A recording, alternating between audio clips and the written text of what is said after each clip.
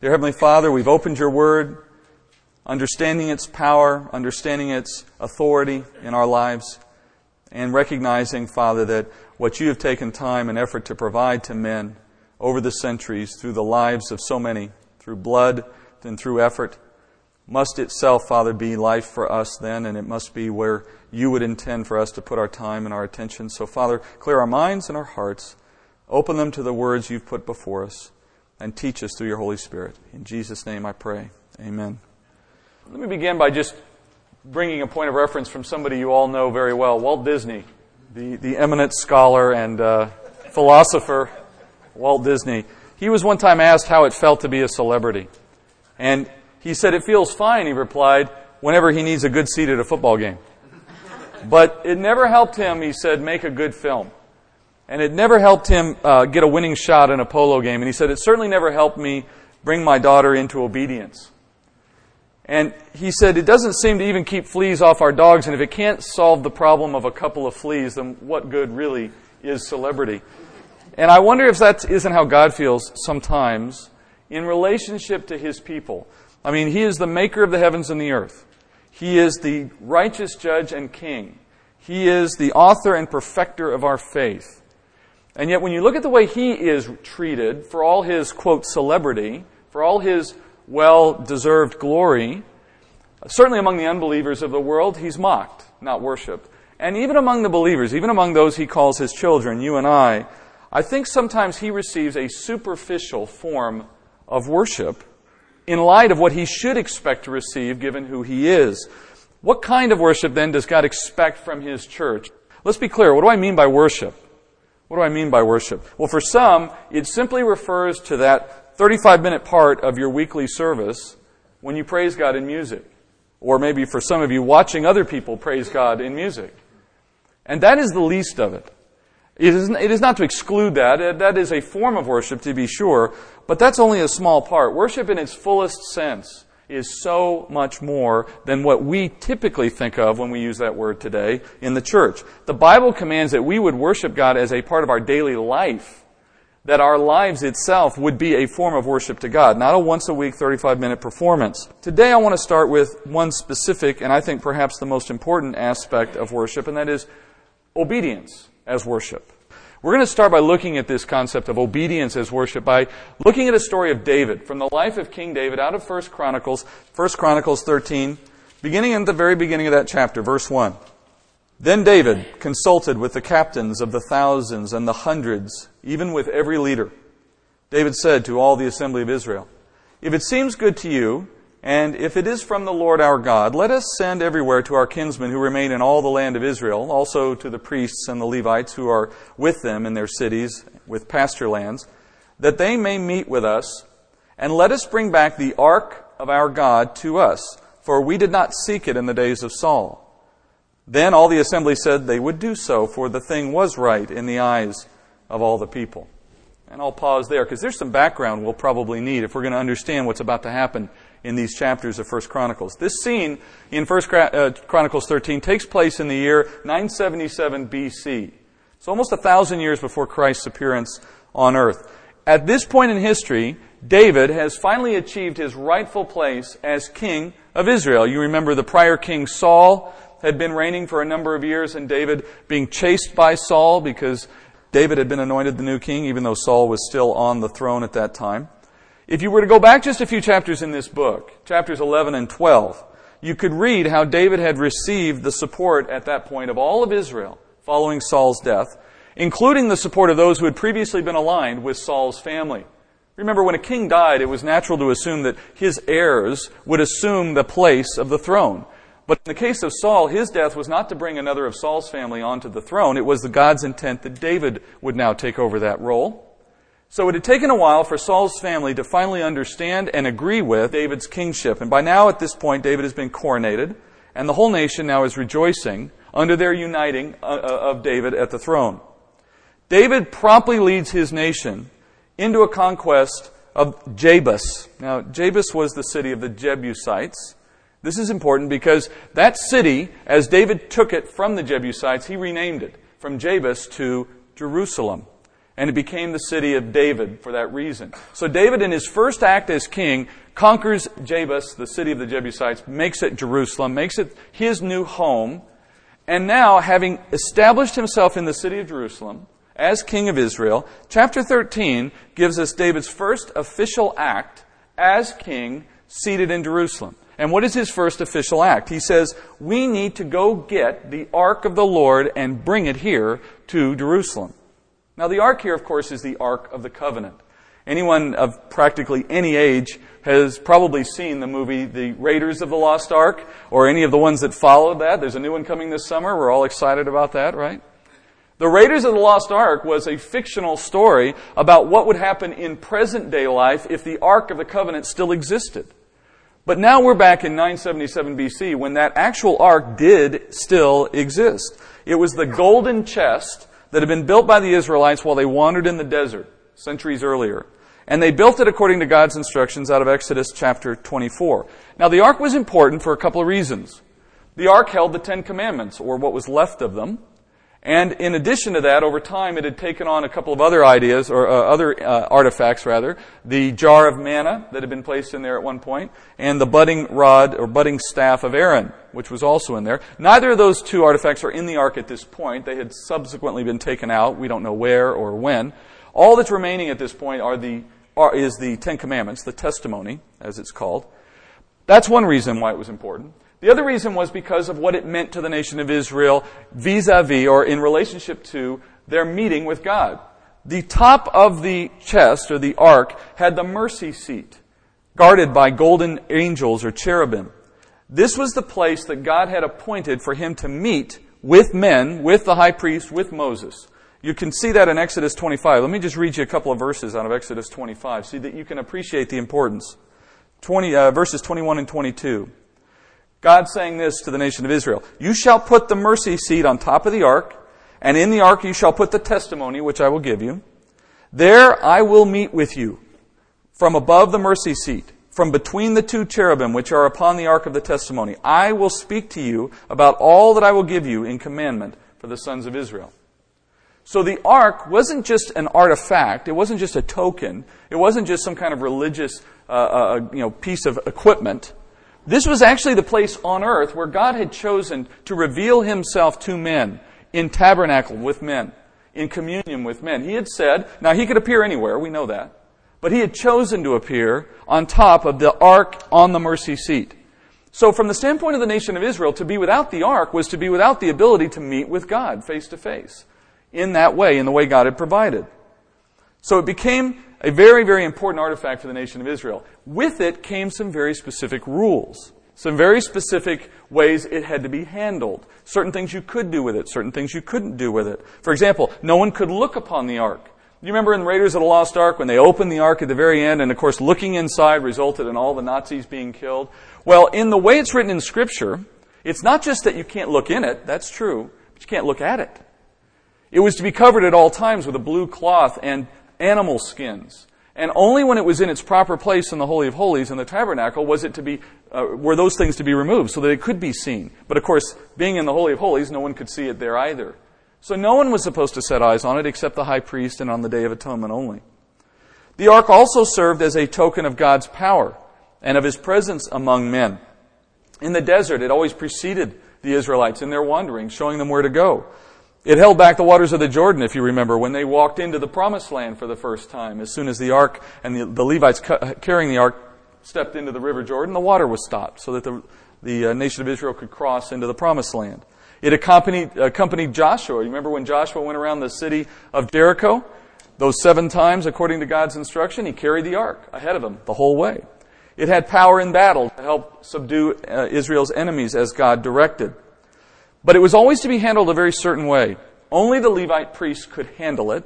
It had rings on the sides so that a pole would slide through the rings, a pole covered in gold, and then those poles would be held by the Levites as they carried it. And then only specific Levites, only the Kohathites, who was a son. Kohath was a son of Levi. Only that branch of the Levites were allowed to handle the ark. All of this is in Scripture.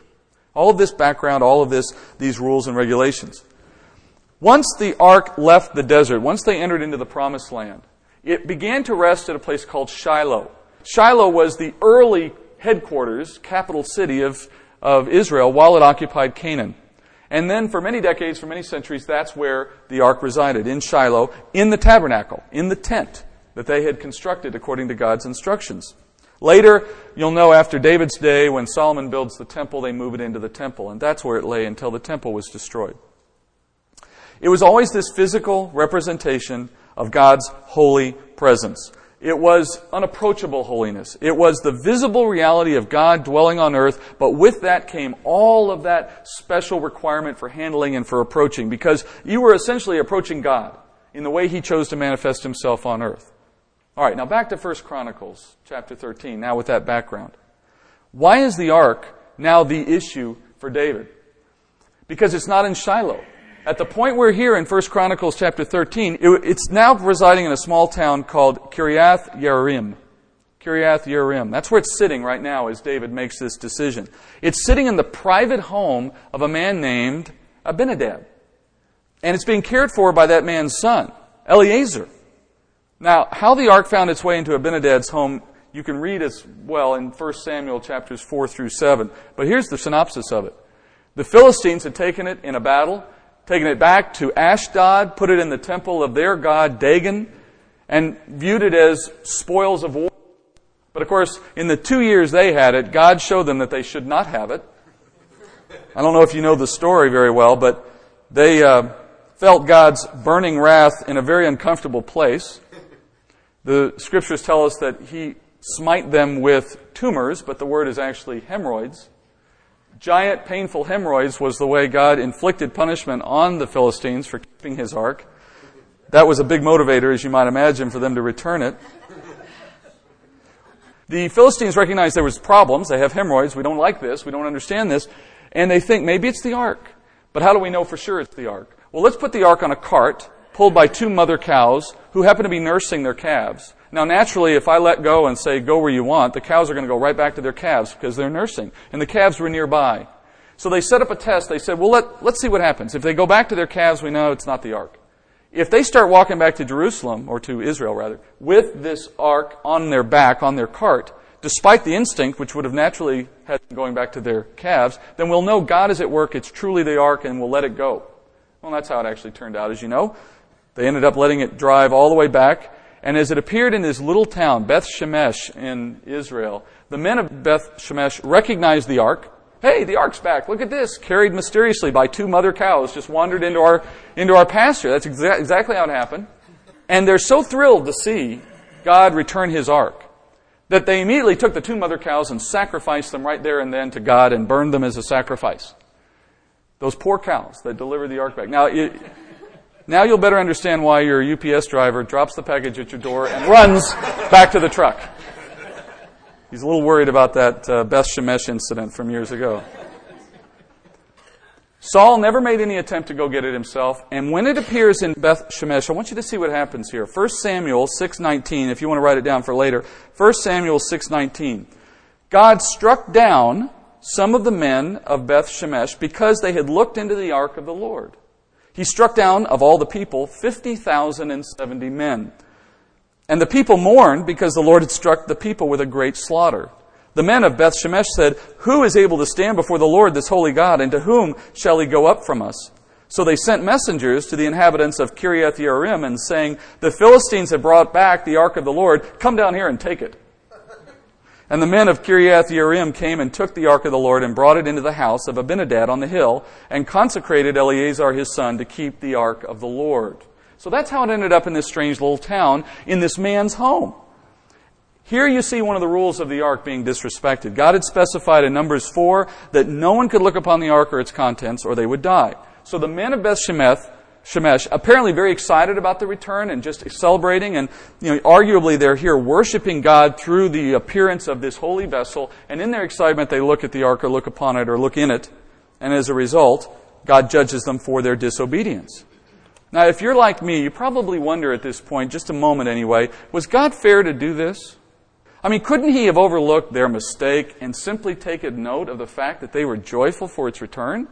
And that they were, in fact, in a sense, worshiping Him, They were excited about seeing God bring back something so important and holy to them. Naturally, the people of Beth Shemesh now are in fear, as the Scripture tells us. So they call for their friends in this little town nearby, and they say, "Hey, we got something for you. Why don't you come get the ark?" I wonder if the other ones knew what they were in for, right? Well, they give it to this man, Abinadab, and they ask him to keep it in his home. He ends up keeping it for 20 years. 20 years it sits in this guy's house. You talk about a conversation piece. So it sits there for 20 years. Now, this whole time, King Saul could have gone down, retrieved it, brought it back to Shiloh where it deserved to be. But Saul, for the most part, couldn't care less. Now back to 1 Chronicles 13 again. David seated on the throne about 9 miles away. The city of Kiriath Yearim is about 9 miles to the west of where Jerusalem is. Not very far. And David, now in the city, says, "Let's go get the ark." Now, why do you think he's interested in getting the ark? I mean, given its history, this isn't something you want to play around with, right? Given its history, why is he now suddenly so interested in retrieving the ark? And really, this is his first official act as king.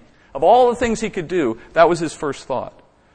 Well, I would argue that based on what we see at the end of 1 Chronicles 15, where the ark actually arrives into the city, if you know the story, David is seen celebrating in the streets, dancing for joy, singing and leaping because of his excitement and his thrill over seeing the ark returned into the city. I would argue based on that we can fairly say that his interest was the right kind of interest. That his interest truly was to see God honored, to see the ark returned, to see it in its proper place, to see the nation of Israel once again worshiping their God in the way established by God in His Word, to do what they were supposed to do. He wants to worship God. After all, we know David is called a man after God's own heart. And I think his heart here is true. So he initiates this campaign to return it. Now I want you to see what happens when he goes about doing this. 1 Chronicles 13, verse 5. So David assembled all Israel together, from the Shinar of Egypt, even to the entrance of Hamath, to bring the ark of God from Kiriath Yearim. David and all of Israel went up to Baalal, that is, to Kiriath Yearim, which belongs to Judah, to bring up from there the ark of God, the Lord who is enthroned above the cherubim, where His name is called. They carried the ark of God on a new cart from the house of Abinadab, and Uzzah and Ahio drove the cart. David and all Israel were celebrating before God with all their might, even with songs and with lyres and harps, tambourines, cymbals, with trumpets. When they came to the threshing floor of Chidon, Uzzah put out his hand to hold the ark because the oxen nearly upset it. The anger of the Lord burned against Uzzah, so he struck him down because he put out his hand to the ark, and he died there before God. Then David became angry because of the Lord's outburst against Uzzah, and he called that place Perez Uzzah to this day. David was afraid of God that day, saying, "How can I bring the ark of God home to me?" So David did not take the ark with him to the city of David, but took it aside to the house of Obed-Edom, the Gittite. Thus the ark of God remained with the family of Obed-Edom in his house 3 months, and the Lord blessed the family of Obed-Edom with all that he had done. That story sounds familiar, doesn't it? Similar to the one we read about the men in Beth Shemesh, just at a different scale. One man here instead of many more. Here they are again, a group of men celebrating the ark's return, trying to do the right thing by God. And again, it's all fun and games until somebody gets hurt, as the saying goes, right? In this case, it's Uzzah. He puts out his hand. Now, again, it seems like God would give the guy some credit for trying. What he's worried about is the ark falling off the cart. And in light of not wanting to see that happen, he puts his hand up. I mean, this is reasonable behavior, isn't it? And yet, for touching the ark, which again was an offense under the law, God doesn't even wait for a future day. He judges him right then and there, and he brings him dead. I want you to take a second look at the details I just read. David, in the beginning of that passage, instructs the men to load the ark on a cart pulled by oxen. Now, you would expect that he's trying to be honoring here by virtue of using a new cart. There was a principle in the East, and it's still there today, where you have things set aside for sacred purpose, separate from those things set aside for common purpose. We call it consecrated. The word consecrate means to set aside for holy purpose. So the cart being new means that David did not take it upon himself to use some common cart, a cart that had already been put into use for common day purpose. No, he went and found a brand new cart, and he consecrated it. He set it aside for the holy and reverential use of transporting God's holy ark. So you even see in the fact that he used a new cart evidence of David trying his best, it seems, to do the right thing by God. in the way he transported the ark. Again, Uzzah. On the roads from this small town to Jerusalem, if you were to look on a map, it goes through a fairly mountainous range. It's probably the case that there was more than a few times when that ark looked a little unsteady and they weren't sure it was going to make it. Finally, it gets to the point where Uzzah is so concerned he feels he better put out his hand or the ark itself may tumble. And he reaches and he touches, it offends God, and he is struck down. Why does God keep doing this? Why, in light of what we know is going on in the hearts of these men, why is God continuing to strike down men who appear to be trying to do the right thing? Well, the answer first comes out of Numbers. Numbers chapter 4. Just a few verses, Numbers 4:15, if you want to look it up later. Let me read you how God himself described the handling of the ark. Listen to the details here. He says in verse 15, "When Aaron and his sons had finished covering the holy objects and all the furnishings of the sanctuary, when the camp is to set out, after that the sons of Kohath shall come to carry them, so that they will not touch the holy objects and die. These are the things in the tent of the meeting which the sons of Kohath are to carry. The responsibility of Eleazar, the son of Aaron the priest, is the oil for the light, and the fragrant incense, and the continual grain offering, and the anointing oil. The responsibility of all the tabernacle, and of all that is in it, with the sanctuary and its furnishings. Then the Lord spoke to Moses and to Aaron, saying, Do not let the tribe of the families of the Kohathites be cut off from among the Levites. But do this to them, that they may live and not die when they approach the most holy objects. Aaron and his sons shall go in and assign each of them to his work and to his load, but they shall not go in to see the holy objects even for a moment, or they will die." That's just a snippet of what's in that chapter. But do you see how specific God is? He says, I want these people to carry it. They're not to look at these things. They're to go in under very specific instructions from Aaron. You don't follow all this, you're going to die. That was in the Word of God. He even specified in making sure that family would never cease to exist, because I want those people to always be available to carry my ark. Earlier in that chapter, if you were to read the whole chapter, he had specified that the ark had to be carried with those wooden poles that I mentioned earlier. So if you are going to lift it, here's how you do it. How did David choose to carry it out? How did David choose to carry the ark from that small town into Jerusalem? He placed it on that cart drawn by oxen. Now, I wonder where he got that idea. Where did he get the idea to put it on a cart and bring it on oxen? Well, I've got two ideas, two likely reasons. First, it's easier. It's a lot easier. I mean, it would have been very difficult for a small group of men to carry this very heavy object 9 miles through mountainous territory, through treacherous terrain, and get it back into the city. It's much more expedient. It's much easier to put it on a cart drawn by oxen. I can almost hear David's men saying now, when they're thinking about how are we going to move this, construction project, 15 guys standing around with their hands in their pockets. You ever been on one of those projects, looking at it saying, well, what are we going to do with this? I mean, I could hear them saying, that pole method, that went out long ago. Everybody's using oxen and carts these days, right? That's the way we do this now. So I think the first reason David did this was simply because it seemed a better way to him to move it in that way. But I think there's also a second reason. I think there was precedent set. Think about how it got to where it is now in the first place. Remember how it got from Ashdod all the way up to Beth Shemesh? On a cart drawn by these mother cows who God used to bring the cart back from the Philistines. I suspect that whatever hesitation David might have had in the first place to use this method was probably put to rest when someone reminded him, oh, don't worry, David, that's how God got it here in the first place, so he's good with this, it's cool. We'll put it on a cart, we'll take it the rest of the way. I mean, God's not going to have a problem with this, right? He did it the first time that way. Why would he have any problem with us doing it that way? Well, David failed to recognize at least two differences between himself and the Philistines when he made that assumption, if he made that assumption. The first would be that God himself was responsible for bringing the cart back from the Philistines.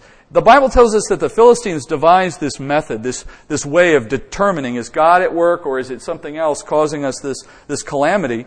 And as they separated these mothers from their calves and set it all up, they didn't touch it after that. That, in other words, they let it go and they let God determine where it would go at that point. So in effect, it wasn't the Philistines who brought it back on a cart, it was God. And I argue that if God is going to bring it back, how is he going to get it back from the Philistines but under the power of that cart and those mothers? The second thing David overlooked was the fact that he and the Israelites enjoyed the benefit of God's revelation in God's Word, while the Philistines did not have that. The Philistines never had God's law. They had no understanding of God's requirement for how to handle or move the ark. Remember, they had been looking at the ark and even looking in the ark up to this point. They haven't been struck down by God. Now, they've been struck in a different way. Some might argue worse than death, but they hadn't been killed. Which isn't to say God's anger didn't burn against them. It is to say that with greater knowledge, with greater insight, comes greater responsibility. That as God tells us in His gospel, the ones who have been given more insight will be judged according to their insight. As believers, what we know drives the accountability that we have before God. That's a biblical principle. So they didn't know God's requirements for handling. They had no idea how to handle that ark. Secondly, even if they had known, let's say, for example, someone had told them, oh, this is how you handle the ark. They had no Levitical priests to go find and ask to carry the ark. They didn't have the means to comply, even if they had known. So when David looks at that precedent, perhaps, and decides that, hey, if it's good for them, it's good for us, he's drawing a comparison between apples and oranges. What they did and what God allowed them to do has no bearing on what they were to do as Israelites, given what had been revealed to them in God's Word. So despite those important differences, he's determined to follow the Philistine example. And by following the example of the ungodly world, what happens? He sets aside the law of God and Uzzah dies. And I think it's fair to say that Uzzah's death is on the hands of David. For his leader in that case, David allowed it to take place in the way he did. Uzzah was sort of an innocent victim of David's mistake. Now I suspect, and I think this is true anywhere I go, that the church generally struggles with a story like this. That we would struggle just a little bit with something that seems patently unfair. It seems unfair to us, perhaps, that God would strike down the men of Beth Shemesh and then later Uzzah in the time of David's move, when all they wanted to do was worship God, and their joy over the ark led them to make a few mistakes along the way. And yet God seems completely unmerciful in light of those mistakes. You know what we want? We want God to give credit for trying. We want God to give them credit for what's in their heart, for what their excitement wanted them to do, rather than for what their actions led them to do. We expect Him to overlook their mistakes. We want Him to see credit given for desire, for motivation, don't we? In other words, we want God's ways to be like man's ways. That's what we want. Because when we see somebody doing the wrong thing, but doing it for the right reason, what we tend to do is overlook the mistakes and give them extra credit. Robin Hood, he stole, but it was from the rich. And he gave it to the poor, so that makes it all good. Right? That's the principle behind why that story is seen as a hero and not as a thief. Because we want to see extra credit given for why they do what they do. Or how about in our own lives? When we kind of smile in approval as our kids lie to grandma and tell them how much we love her cabbage stew. Right? I mean, it's okay because after all, their heart's desire is to not hurt grandma's feelings. So what I'm prone to believe is that we look at a story like this with eyes that we have, human eyes, with our human heart and our human ways, and we divorce it from what God has said in His Word and His ways, and we judge Him in light of how we believe things should operate. We find it a bit unfair. Because after all, it's the thought that counts. No, it's obedience that counts. It's obedience that counts. Remember the words of Samuel when he spoke to Saul, the king, as Saul commits offense after offense after offense against God. And finally he has the last straw mistake. And Samuel comes to the king, Saul. And Samuel says this in 1 Samuel 15, verse 22. Has the Lord as much delight in burnt offerings and sacrifice as in obeying the voice of the Lord? Behold, to obey is better than sacrifice, and to heed than the fat of rams. For rebellion is as the sin of divination, and insubordination is as iniquity and idolatry. Because you've rejected the word of the Lord, He has also rejected you from being king. Samuel says in those words that the ultimate and the purest form of worship can take place only in our obedience to God's word. For all that we would like to say and think about our lives and about our behavior before God, and our desire to be a worshiping people, and our desire to be a people that love and respect the God that has saved us, the reality of Scripture is that the only measure God uses for that purpose is our obedience. Obedience is the measure. Because what is a sacrifice? In the case of, as Samuel put it to Saul, why did they sacrifice in the first place? What was the point of sacrifice? To cover sin. Well, here's a news flash. When you don't sin, you don't need sacrifice. If obedience had been the way of life, sacrifice would never have been necessary. I'd rather you not make the mistake than have to come to me with a mistake having been made and now you have to cover for it. That was the point he was making to Saul. Because Saul was all about sacrifice. He was thrilled to sacrifice left and right. That was an easy thing anyone could do in their own power. And it's much easier, frankly, than obedience. Much easier than obedience. Similarly, it's very easy to come into a building once a week, perform the 35-minute music, participate in that, confess our sin, and then on Monday morning go back to doing what we want to do because, after all, we just went to church. We've got a pass for a week. That we think of our duty here as somehow absolving us from the responsibility to be in worship the other 6 days of the week. The Word of God stands as an unchanging, uncompromising standard of obedience.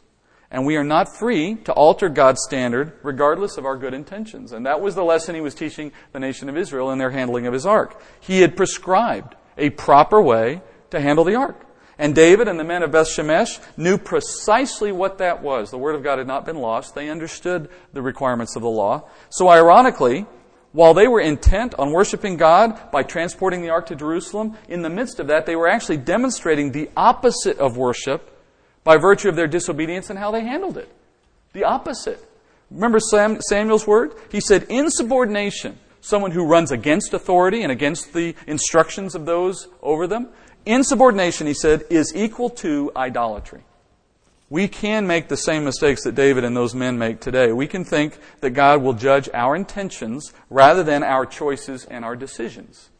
And give ourselves basically freedom to go far from God's Word because we trust He knows we meant well. The church, we're told in Scripture, is called to worship in two things, remember?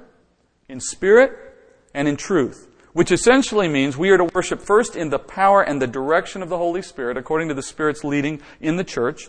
And then secondly, truth being the Word of God. Christ being the embodiment of truth, but truth now in our hands being the Word of God.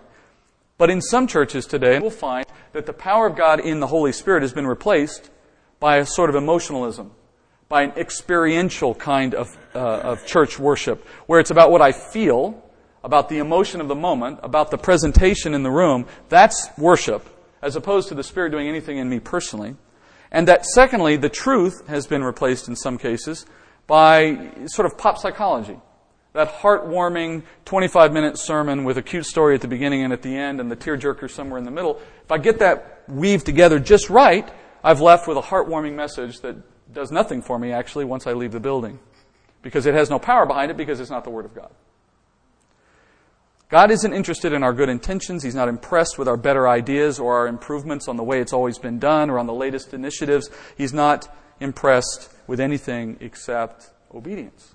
And if you're interested in worshiping God, start with that, and you have your recipe. In Romans chapter 12, Paul tells it this way in verse 1. He says, I urge you, brethren, by the mercies of God, to present your bodies a living and holy sacrifice acceptable to God, which is your spiritual service of worship. And do not be conformed to this world, but be transformed by the renewing of your mind, so that you may prove what the will of God is, that which is good and acceptable and perfect. We would present our bodies, which means daily, all day, every day, present your bodies as a means of worship to God. Through what way? In what way, he says? By becoming, he says, the proof of God's will. That we would prove God's will. Prove here means establish it, make it known, show it to the world. If you want to show people who God is and what His will is, live it out. And in doing so, you're worshiping Him. And then what you do in here on a Sunday is just an extension of that. It's just another manifestation of that. That's what God expected out of David. If you want to see how the story ends, there's actually a happy ending. Look at chapter 15, verse 1. Now David built houses for himself in the city of David, and he prepared a place for the ark of God and pitched a tent for it. Then David said, no one is to carry the ark of God but the Levites. For the Lord chose them to carry the ark of God and to minister to Him forever. And David assembled all Israel at Jerusalem to bring up the ark of the Lord to its place which he had prepared for it. Now jump down to verse 11. Then David called for Zadok and Abiathar the priests, and for Levites, for Uriel and Asaiah and Joel and Shemaiah and Eliel and Aminadab. And he said to them, you are the heads of the fathers' households of the Levites. Consecrate yourselves, both you and your relatives, that you may bring up the ark of the Lord God of Israel to the place that I have prepared for it. Because you did not carry it at the first, the Lord our God made an outburst on us, for we did not seek Him according to the ordinance. So the priests and the Levites consecrated themselves to bring up the ark of the Lord God of Israel. the sons of the Levites carried the ark of God on their shoulders with the poles thereon, as Moses had commanded, according to the word of the Lord. I love what he says. He had an outburst against us because we did not seek him according to the ordinance. I think that's probably a message the church couldn't hear enough these days. To seek God is one thing, but to seek him outside of the means by which he is provided means nothing. In their day, it was according to the law. In our day, we live under the dispensation of grace. So the way in which God has provided for men to seek him today is first and foremost through his Son. That by knowledge and faith of his Son and his work on the cross, we have an opportunity to come boldly before the throne. Apart from that way, it's no different than David trying to carry the ark on a cart. The intentions of someone who seeks God in the wrong way, being what they are, gives them no benefit to a God who has said, I've given you the one way, obey, and you will have access. And to those who have now come to faith, the same rule applies. He has given to us through the Holy Spirit access to the Word of God, to the knowledge that will transform us into the likeness of Christ. When we seek that transformation in other ways, outside the Word of God, through the wisdom of men, through what the world teaches, then expect much the same outcome that the nation of Israel experienced in their day. You may not be struck down, not in that sense, but you might. But at the very least, you're going to fall short of what you're trying to achieve, of the knowledge of Christ, of the peace that comes from that knowledge, from the opportunity to be in service to him, frankly, from the opportunity to worship in every sense of the word. David here recognized his mistake, returned to the Word of God, did it the right way, and God received it as such. It went into the city with joy, set up residence, and became a part of the future temple. Let's follow David's example. And yet, let's do it without the stumbling. How about we take out the part where we try it our own way? Whether it's individually in our own walk, and I would argue as well corporately as a church, in all the decisions that this church will make, the thought ought to be at all times, are we making decisions that coincide with what God has revealed for the church in terms of its mission and its purpose and the way in which it's to operate as it gathers? Or have we started to look at what the world thinks is now the newest, greatest thing, the cart and the ox instead of the old guys and the poles? And as a result, we think the new and better idea is going to carry us forward where the old one perhaps we thought didn't. God's the same yesterday, today, and forever. His rules aren't changing. His good ideas were the first ideas. We only have to see them as such and follow them. Obedience would be our first and best form of worship. Let's go to prayer. Dear Heavenly Father, may our hearts be hearts, Father, directed toward you in obedience. Because, Father, we know you speak to us all the time. You speak to us in your word. You speak to us through the example of your Son, and now as well through the Holy Spirit, constantly, Father, convicting us of sin, leading us, Father, to new pasture, to things that you have called us to do and places to serve, Father, in new relationships. You close the door in one job, Father, even as you open a door to move us somewhere new. And all of these things, Father, are taking place in a life that should be in obedience to that direction. And Father, we know that at times we stumble. We do as David did, with good intentions. Nonetheless, Father, we choose to go our own way, thinking our ways are better. We ask your forgiveness, knowing that you have forgiven us through Christ, but then ask for the power, Father, to avoid that mistake in the future, to be obedient in all we do. Father, as we choose to worship you here and elsewhere with obedience as the first way to do that, Father, we pray you'd also give us opportunity to worship you in other ways, through our tithes, Father, through our service, through our use of our gifting. As well, Father, through the praise of music and the words we would speak in prayer. But, Father, in all these things, let our lives be a pleasing sacrifice to you so that we may stand as a testimony to the world. Lord, I pray for as well a blessing on this committed and dedicated gathering of believers, Father, that in all the time and effort they've put in years past and even now as they gather in your name, that you would reward that and bless that, Father, with a greater harvest and with an opportunity to serve even more. And individually in their lives, Father, that they would see the blessing of a Father who knows how to give good gifts. And all these things, Father, we do in a way, we pray, to bring you glory. If it be your will, may we come back again next week to continue in our studies of your word. In Jesus' name I pray. Amen.